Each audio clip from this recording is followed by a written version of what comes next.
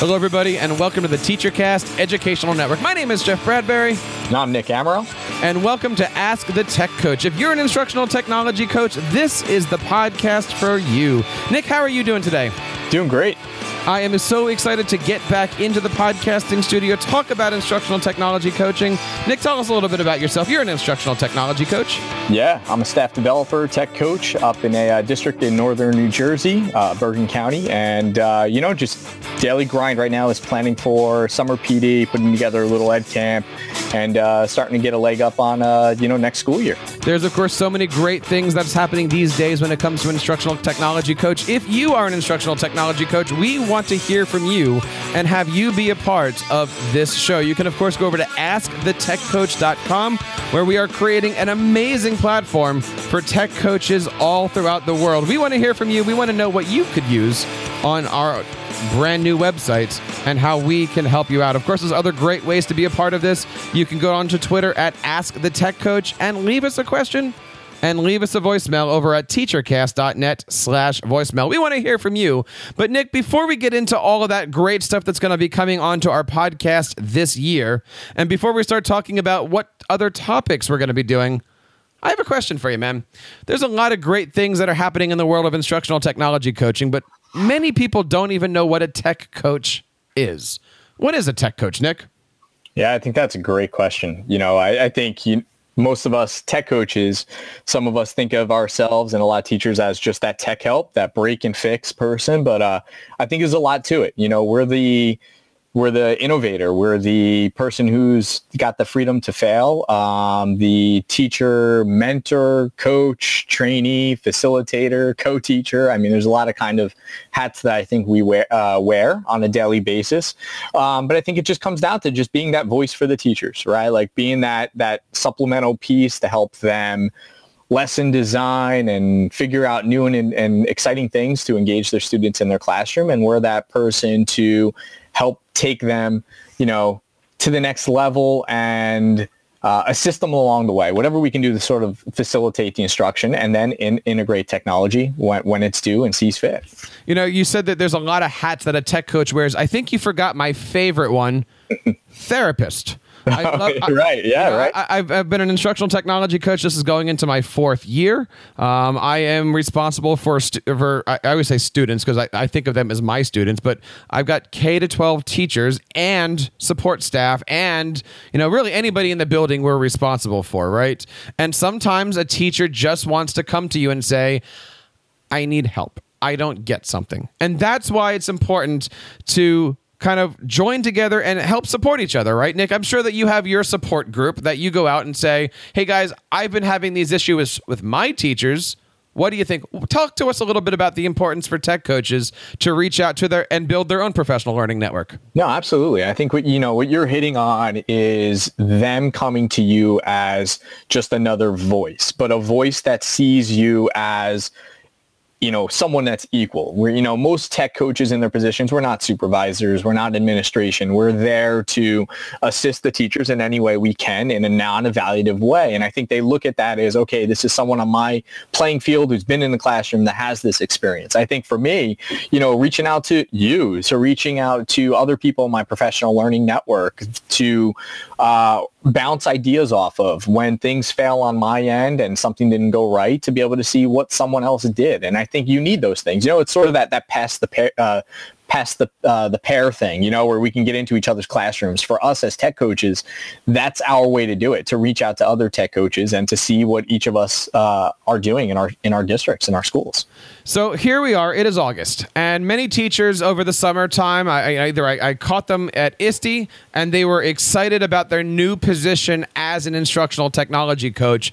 And I asked them this simple question, Nick. I said, what are you going to do first? And they said, I don't know. I'm so excited. I've got this thing. I don't know what I'm going to do first. Nick, do you remember being a brand new tech coach and having the world at your fingers, but not quite knowing what the first step is? Yeah, definitely. And it's scary, right? Because you've got so much going on in your head and all these ideas of things you want to do. And it's tough to figure out where to start, especially when you're facing this new teachers, new staff in front of you. So this month is August, and the entire month we're going to be talking about things that you can do as a brand new tech coach to get ready for the school year. And if you're not a brand new tech coach, maybe these are things that you wish you had or things that you weren't going to be looking forward to. So please join us throughout the month of August. Our next show, just to kind of give you guys a little bit of a foreshadowing here, is all about the things that you can do to get organized for that new year. Like, what are some of the things that we can do to get organized?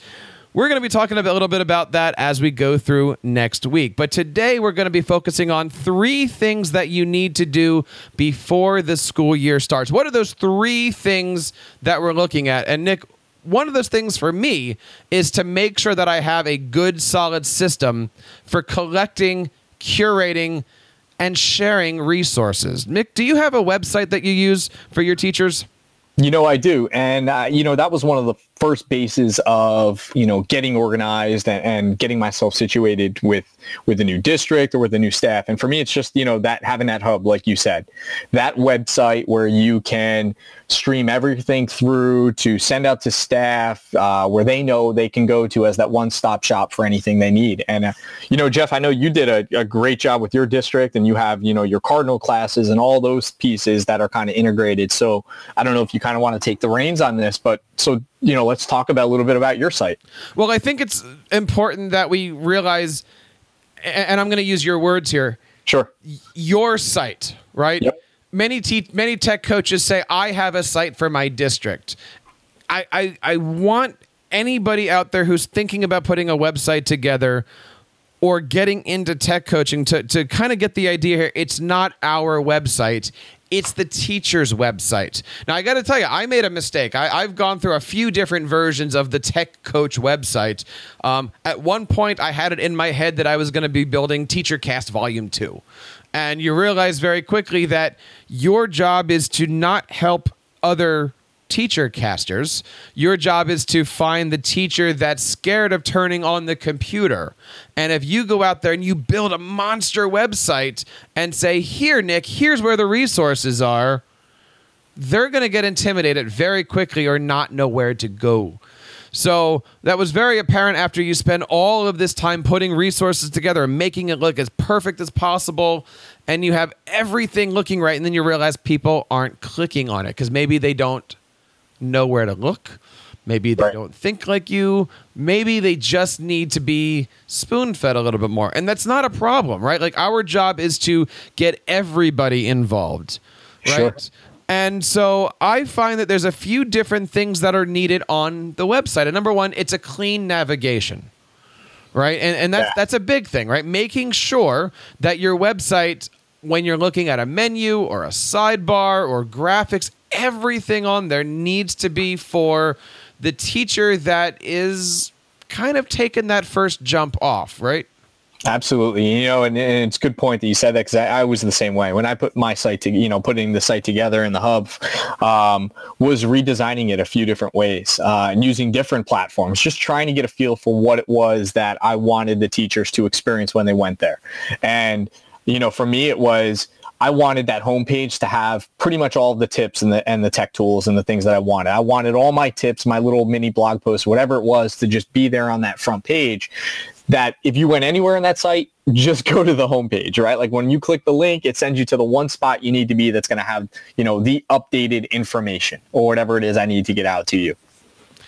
Now, with all of that comes the idea that sometimes your teachers don't see the educational world the way you do. And I'll give you a good example here. When I first created my first Tech Coach site, I threw a ton of resources from friends of ours, right? People who created these massive websites, and they had all of these screencasts and blog posts and stuff already done. And because we look up to them in the ed tech world, that doesn't always equal that teachers are going to look at them as the same.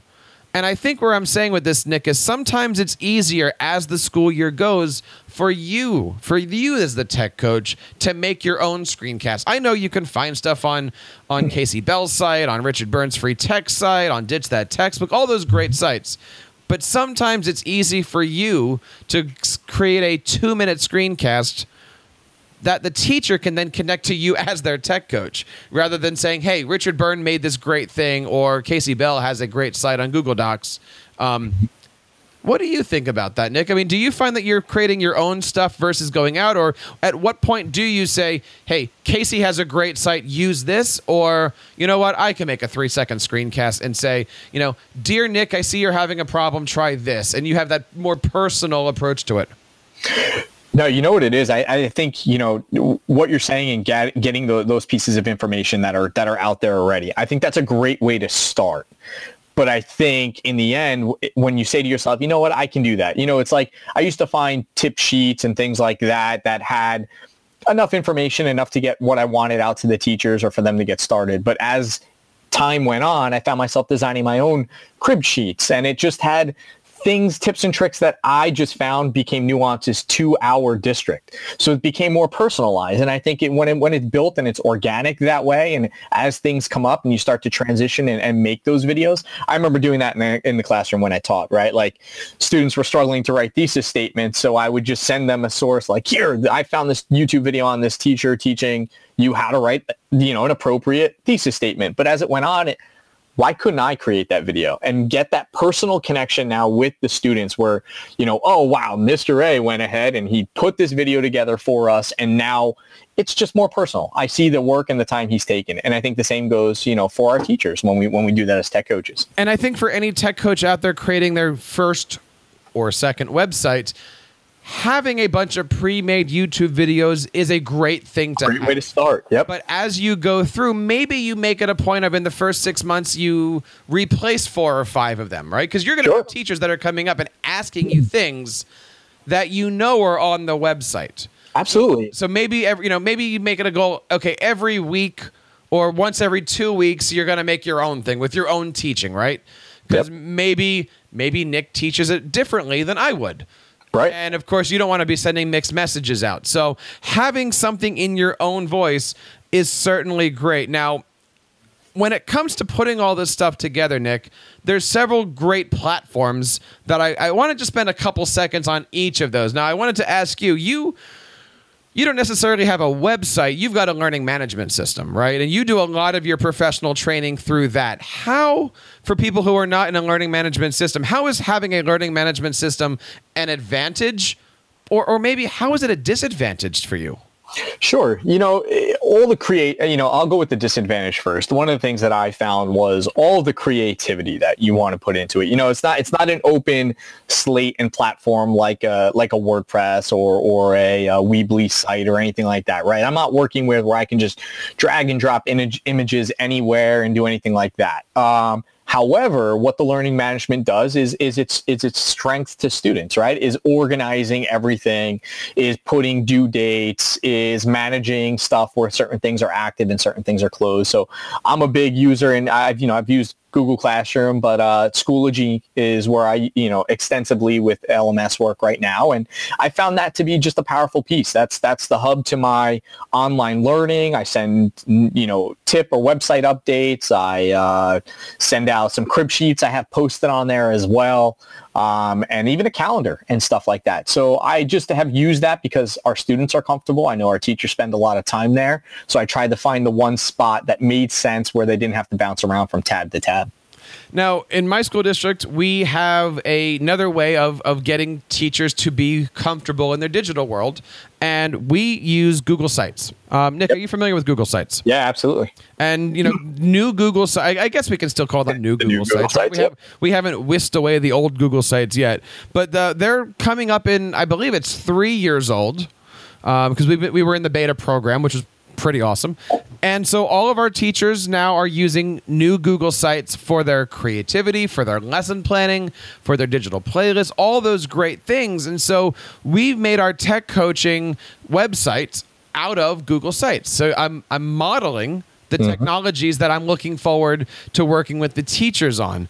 And the neat part about being in a Google environment and using Google Sites is that everything is integrated, right? You have full access to your Drive, which means you can insert your videos, your photos, your PDFs, your docs, your slides, your sheets. Anything that you need can easily be put there or embedded. You've got your YouTube videos, you've got your Padlets, any of that kind of stuff, and you can really turn a Google site into whatever you want. Yeah, absolutely. And I think that's a really important thing to think about. You know, depending whatever platforms that you are thinking about utilizing, what does your district or your school use? Because you really don't want them trying something completely different or getting lost in a whole new platform. You want to keep it, you know, in-house. And again, organic, I'm going to kind of use that word a lot with PD stuff, but I think you just want that to be culminated within your district. And I think you said it, what plays well with other things? Because you're going to use so many other tools. And if you want to incorporate ThingLinks and Padlet boards and whatever it is, you know, what are the tools that will allow you to embed and integrate some of that stuff? And, you know, Schoology did it for me, and Google Sites does it, and you can design those digital playlists, and everyone's kind of comfortable with it. Now, perhaps you are a little bit more tech savvy. I, as you know, build TeacherCast off of WordPress. And you're a WordPress guy, aren't you, Nick? Absolutely. And you know that WordPress has many varieties. And the neat part about WordPress is that you can do really anything that you want with it. Now, again, I'm going to go back to a few minutes ago when we said just because you can doesn't mean you should, right? There's a lot of different things in there. But when we look at WordPress, you know, you can get a free account at WordPress.com, and you can make a really nice tech coaching website. It's a free account, and you can do really anything that you want. They've got a bunch of themes. They've got a bunch of different features to it. You can embed anything you want. And for no money, you can have a really nice website. For a few extra bucks, you can do, you know, nicholasamarall.com, right? Sure. So there's a few different things that are in there that you can certainly do. Now, if you wanted to have something that's a little bit more safer, I'm a big fan of EduBlogs, right? EduBlogs right now, Nick, is running about 4.5 million educator blogs. I've got teachers using this. I've got students using this. It's a fantastic platform that is safe. It gets backed up. You can do anything that you need to with it. You can work with your class on it. This past year, I got a 4th grade class doing digital assignments and blogging using EduBlogs. Very, very easy to set up and all free, Nick.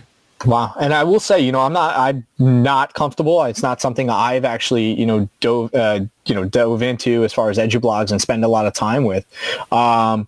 Jeff, what about something like OneNote? You know, could we use that? Could that be something that would work as a website or a way to culminate a hub? Well, I'm glad that you asked that, because it's important as we start this, you know, the Ask the Tech Coach show. Like, this is not going to be a one size fits all. We're not just going to be Google happy. We're not just going to be Microsoft happy or Apple happy. I mean, we are here to support everybody out there. OneNote is an amazing resource if you're in an Office 365 environment or not. I work with teachers all the time in a Google environment that are using OneNote because it literally can do everything. Now, the difference between, say, using OneNote for your organization, for your digitalness, and Google Sites is, at least in my opinion, OneNote is not a website builder, right? So you have to think of navigation differently. They've got tabs, they've got notebooks, and there's a navigation to it, but it's not quite the same as building it. But what you can put in OneNote literally is everything, right? The one thing you have to realize is that with OneNote, what you see is what you get. You're going to put something up in a corner, that's what it's going to look like. The nice thing about OneNote is that it works really well if you're on a desktop or any of their mobile apps. And I've been switching back and forth. I've got some podcasts that I organize strictly in Google Docs, and I've got a podcast that I organize strictly in OneNote. And I don't see the difference between the two. I do it because it's kind of like one of those mental exercises. I try to keep my mind going, and that way I also keep up to date with all the new features here, because there's so many great things about OneNote or using the Microsoft system. You know what? We would actually love to just ask you guys out there, what do you do with your tech coaching website? What are you building it off of, right? You can, of course, reach out over to askthetechcoach.com. We have a little, ask us a question bar right there. We would love to hear from you. Or if you're on Twitter, you can find us at Ask the Tech Coach. We would love to interact with you and learn more. So let us know what you're using these days for your technology coaching website. But Nick, that's not the only thing that a tech coach has to think about putting together before he meets the teachers for the first time. What else should a tech coach have available for them? A way to an appointment calendar, a way to schedule all of your events and what teachers you're meeting with and keep yourself organized. It's a way to stay sane as a tech coach. And what's wrong with just writing everything down on paper? You know what? As a tech coach, and especially me, I'm bouncing between two buildings. So I can imagine, district wide and bouncing even further. Just picking everything up, right? Like I need everything on my phone, on my tablet, whatever it is. And I want to be in one-stop shop for myself. I don't want to lose papers and things like that. So, and just the feeling I got, Gmail and things on my phone. I want the ability to, something changed. I want to quickly be able to change it at any time, any place and respond back to staff. There are times where I'm not in a building and someone emails me and I'm running into, building B and I can respond back and I can quickly go over to my calendar and schedule something. So I want to be able to take all my notes, all my paper stuff, and basically have it with me at any time, any place. And the important thing here is that the appointment calendar comes in two varieties. I find either the tech coach is managing the calendar or the staff members are managing the calendar. And what I mean by that is, let's say that I'm your tech coach, Nick, and you say, I need some help. Option one is I send you a link to my calendar and say, sign up. Or sure. We do the email dance and I say, hey, when are you free? And then I'm the one putting it in. And you have to think of that in a few different ways. Nick, do you have any tips and tricks when dealing with calendars and Sure. your staff members? Yeah, and I've played with a lot of them. I've just gone through Appointly, Calendly, which I liked. Calendly was a nice one. You Can Book Me, that's another one. I think a lot of them now are jumping into the paid version, where if you want to really manipulate the calendars, you kind of gotta pay for it, especially like You Can Book Me and things like that. Google Calendars, like I was mentioning Google before with my email back and forth. I use that. I set up an appointment slot or set up an appointment calendar for staff to be able to book, and I have that linked to Schoology, and I have it linked to an online hub, a website, WordPress site that we put together. And just to allow teachers at any moment to go in and they know where they can go to book me. They can kind of see where I'm at from buildings, for the most part, because we're so open, we can bounce around a lot. But I want that ability. I want them to be able to take ownership of it. I want them to be able to schedule a time. I quickly get the notification. And I always tell them, if there's a change, if there's something that I need, I'm going to get back to you. If I don't, if you don't hear from me, assume all is good. I'm going to see you at that time. I will say I don't stop teachers from emailing. I just found that to just be, there are some, like you said, less savvy tech-wise that just want to be able to talk to you via email. I don't discourage that. If they do it, that's great. I do try to reinforce the book me through my calendar, but I don't use that as the only place. I do take into consideration the emails and things like that. Now, Nick, do you find that you have to train people on how to use calendars and in the invitation process at all? Yeah, it's funny, especially teachers who want to set it up, because a lot of them, some, really still don't know about that feature to design the appointment calendars within Google. The other thing too is sending out the wrong link, right? Like I always found that as being an issue. Is you got to understand, like, you can't send the link to the page of the calendar that you're on your physical calendar. We need to send the link that's generated from the appointment calendar. So, that sort of thing, and that stumps a lot of people. And then knowing, that you can actually set up multiple slots, in one time frame or session like that. So things like that, there's a lot of work, and I think teachers have to get comfortable with that sort of thing. Things like Calendly, where there's just the one bullet, or You Can Book Me, where it's quickly like grayed out, is a nice feature as well. And I've played with that a lot, and I found luck with both of them. Now, I find that at some point, every tech coach is going to have an issue. And I like to play the game, Nick, called, why don't you send me the calendar invite? Because number one, if they want you, then they're going to do it. They're going to do it. Number two, that's also a little test for me to see how well they know things. Because if they go, oh, I don't know how to do that, well, then there's one more conversation point. Absolutely. But what I also find is sometimes, and I say this a lot, right? Google, Microsoft, all these different programs, they're not designed for you. They're designed to be collaborative. So you're going to get yourself into a situation where I'll say, Nick, why don't you send me a calendar invite? And so Nick goes onto his calendar and writes, meeting with Jeff, and then sends that to me. Now, I get that in my email, and what do I read? I go, meeting with Jeff. Right. And so I find sometimes I have to say, and this is the learning, this is the teachable moment here, right, Nick? Sure. When you put a calendar appointment in, you don't do it for yourself, you do it for them. So you might say, meeting with Nick and Jeff about something in there. So that way, when you send that invitation, it doesn't just have your name on it.